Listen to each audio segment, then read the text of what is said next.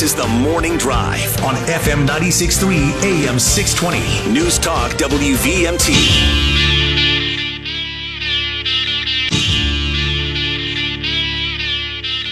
Welcome back to the Morning Drive, everybody. Kurt and Anthony here, and joining us online now is Elizabeth Hicks. She is a policy analyst with Consumer Choice. Good morning, Elizabeth. I think we call you Liz. Is that right? That works. Good morning, gentlemen. How are you guys? We're doing great here. So tell us about. I've read about that. There's a bill that's been sort of hanging around in the legislature in the Capitol for about 5 years, gone back and forth, and that is to eliminate products, flavored tobacco products, ban those. Can you tell us, the bill, I guess, is S18. Can you tell us the guts of that bill, or is there more than what I'm saying to it, and why you think it's a bad idea? Absolutely. So, yeah, you hit the nail on the head. This bill has been circulating around for quite some time. Senate Bill 18, it's proposing a ban on the retail sale of flavored cigarettes, e-cigarettes, as well as e-liquids. And my understanding is the motivation behind this bill is to protect youth from tobacco use. It passed the Senate last year in the beginning of 2023, but now, unfortunately, it is making its way through the House. I do have two major concerns with this bill regarding the unintended consequences that I don't think legislators have thought through yet. The first is that this bill isn't actually going to protect youth from tobacco use. It's only going to embolden the illicit market to grow, which is where most Vermont youth are reporting getting their vapes from. When we look at the surveys, less than 10% of Vermont youth reported getting their vapes from either a gas station, vape shop, or the internet. The other 90% reported that they either got them from a family member or friend, they stole it, or they acquired it in some other way, which wasn't specified. There's also data from the Journal of the American Medicine Association, which is showing that when flavored vaping products are banned, combustible smoking rates increase for youth aged 18 and younger. So this bill really isn't helping the kids. In addition to not helping the kids, it's also punishing adult consumers. There have been studies that have shown vaping to be 95% less harmful than smoking because you lose that combustion aspect or that fire aspect that's involved with traditional cigarettes, and that adults who actually use flavored vaping products are 2.3 times more likely to quit smoking combustible tobacco. But with this bill, unfortunately, adult consumers would not be able to find their preferred flavored vaping products in the legal market, which would incentivize them to switch back to smoking combustible cigarettes. So I guess you've sort of identified it, but so you think that people in the, for example, in the VT Digger story, there's a quote from Lauren, I'm not sure about her pronunciation of her last name, but Lauren Pharisee, a pediatric pulmonologist at UVA Medical Center, said Vermont pediatricians are really concerned about the extent of vaping that we're seeing in young people. And she further said, I've seen this progression play out in my patients over the years where flavors start as a hook and then lead to a dependence. So where is she wrong there when she's saying that to allow these flavors, it's getting young kids addicted to the different flavors? Yeah, I listened to her testimony, and, she's a brilliant woman. I will give her that, but it's very anecdotal. So when we look at the actual data here, the first thing I want to point out is Dr. Brian King, who is the head of the Center for Tobacco Products at the FDA, has publicly stated that they will no longer be using the term youth vaping epidemic because the data no longer suggests that that is a reality. And according to the CDC, youth vaping seems to have peaked in 2019 when 20% of youth reported current e-cigarette use. But between 2019 and 2022, current e-cigarette use has actually declined by 53%. So we're just not seeing youth engage in this behavior as much as we used to, which is fantastic. Also, interestingly, I looked into some Vermont-specific data here, and about 1 in 15 students have tried either marijuana, cigarettes, or flavored tobacco products, but 1 in 8 have tried alcohol. So I find it interesting that Vermont legislators are promoting this legislation because, again, FDA's Center for Tobacco Products has said that this isn't an issue as it used to be before. And then B, according to the data, it seems that there may be other areas of youth engagement or substance use which are more prevalent and maybe should be taking higher priority. And these products are essentially, most cases, right, are used to try to wean somebody off of combustible cigarettes, or even in regards to alcohol, right? Yes. And there are studies coming out from different countries, one from the United Kingdom, that is showing that not only is vaping a very effective cessation tool, but flavored vaping in particular is much more effective than any sort of either nicotine replacement therapy or other sort of cessation effort, which I think is really notable. Also, too, if we look at Sweden, I think Sweden is a fantastic example that Vermont legislators could look to and potentially follow in the footsteps of.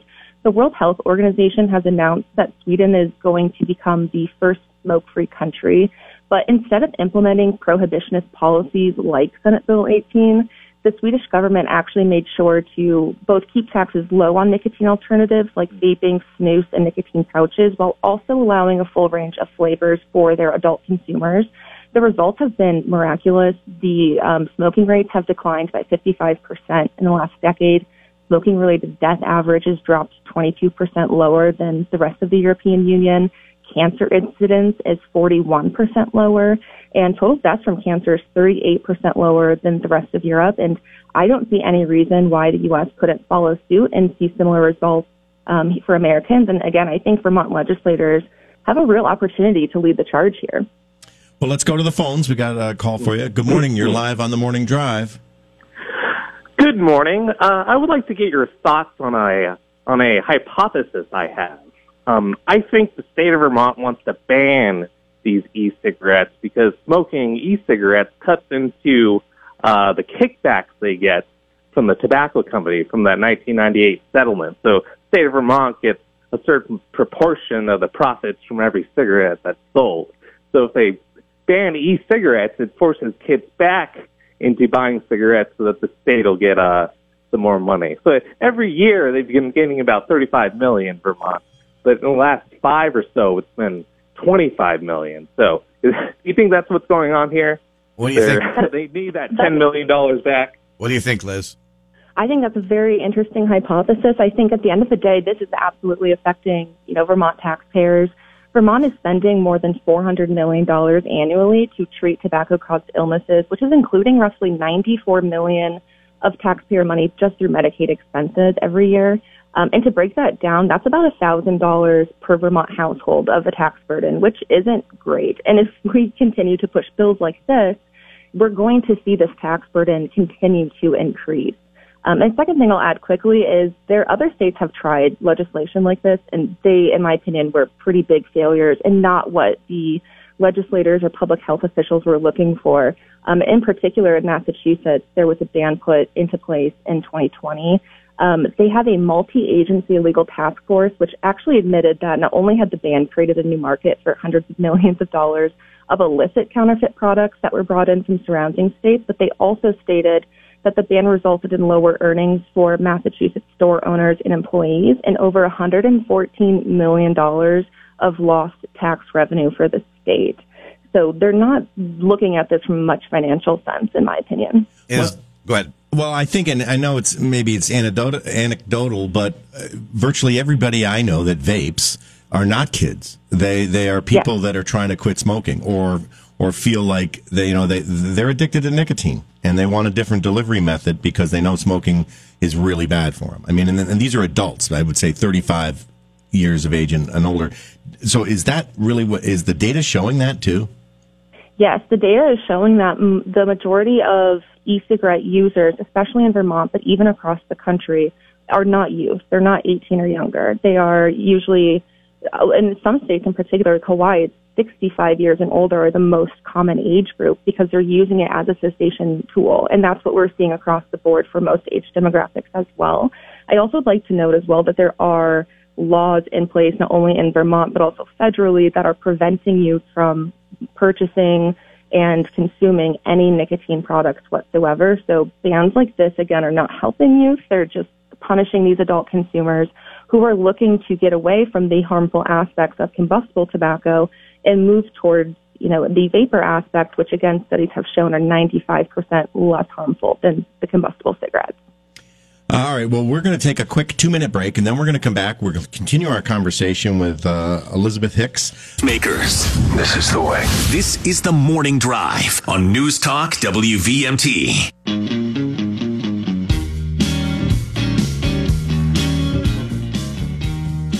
Welcome back to the Morning Drive, everybody. Kurt and Anthony here on this Monday morning, and we're continuing our discussion now with Liz Hicks. She's a policy analyst for Consumer Choice Center. And if you're calling in as we were headed to break and we couldn't get to your call right then, give us a call back.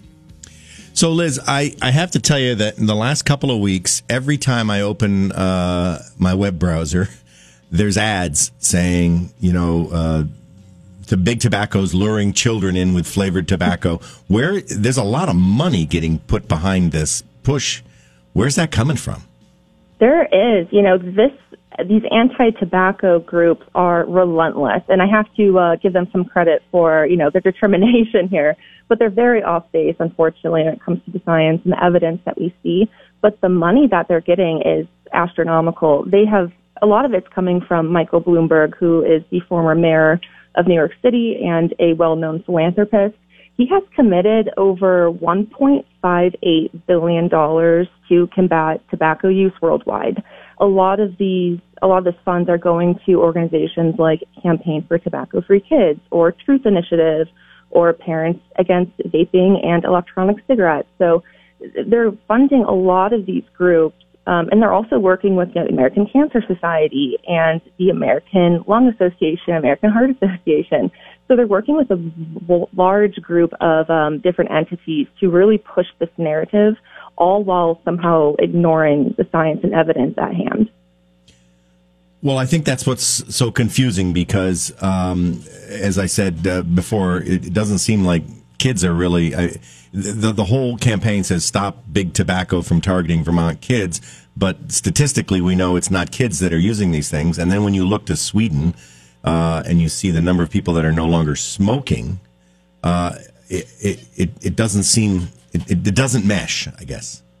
Exactly. It really doesn't. And that's what I am personally trying to not only educate the public on, but also our policymakers and legislators, is that, a lot of times the other side comes in with a lot of anecdotes and good stories, but the evidence and science isn't there. And the data that I am referring to, with Sweden and the United Kingdom, these studies were done by these governments or by the health institutions of these governments. These are not, one-off paid-for studies. These are well-known, peer-reviewed meta-analyses that have been conducted, and oftentimes they are disregarded as not being accurate, although we know that they are because entire governments are not going to be lying about, what they're finding with these policies. So I think that's important to take into account as well.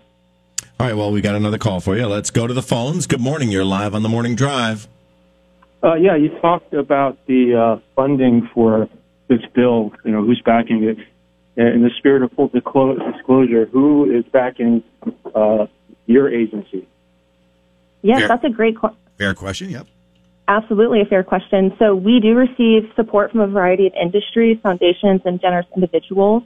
All of it is available on our website if anyone would like to look into it further. But I will note that we as an organization maintain editorial independence, which means we will speak openly and freely about the issues that matter to us, completely independent of where financial support comes from. Liz, let me ask you this. This is a question that was texted to me by someone, so I want to just put this question to you. Flavored vapes aren't FDA approved, while cigarettes are approved by the FDA. Yes. Would you favor a ban on unapproved vape products by the FDA? That is a complicated question. The answer I would have is I would like the FDA to start streamlining their pre-market tobacco or device approval process to ensure that more devices and more products are on the market. There have been millions of applications from different, vaping and nicotine companies trying to get approval from the FDA to have that, final seal or final stamp saying that, yes, this is allowed to be on the legal market. The FDA has been sitting on its hands for years now and has approved a very small amount of devices, and the only flavors that have been approved thus far are tobacco. So what's happening is the illicit market is filling in that void and meeting consumer demand for the flavored aspect. And really, we're seeing a lot of concerns there. California, just real quick, they were another state that has enacted a flavor ban. And what we've seen is international smuggling from China has really helped fill the void. There have been a report of over 9,000 different vaping devices, especially disposable vaping devices, that are being illegally sold in the U.S. now. And areas that have flavor bans are particularly lucrative places to sell. Well, that was actually anecdotally what I heard on the street was, well, it'll be the little micro version of bootlegging, particularly in communities around the border in Vermont. I mean, it's not. I don't quite grasp. If you look at the data, I don't grasp what the big push is. Yeah, and essentially prohibition never works, right? And I think Vermonters deserve evidence-based legislation that is actually going to improve their public health and not harm it. And I think that's a fair request from the legislators that you all have voted into office. So, Liz, your contention basically is to kind of encapsulate it and tell me if I'm good, is that legislators have good intentions, even the pediatricians, et cetera. They think that they're doing something good here, but it's your contention that based on what what it showed when they did this in Massachusetts and some other places, that it just hasn't had the results that they think they're going to get.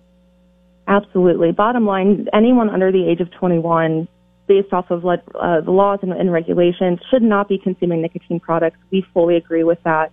I think these bills are always very well intended. It's just they are not looking at the unintended consequences, which based off of the data and studies is showing that it's only going to increase not only adult consumption of combustibles, but also youth consumption of both illegal, illicit vaping devices as well as combustible cigarettes. Now, the chair of the committee dealing with this is Teresa Wood.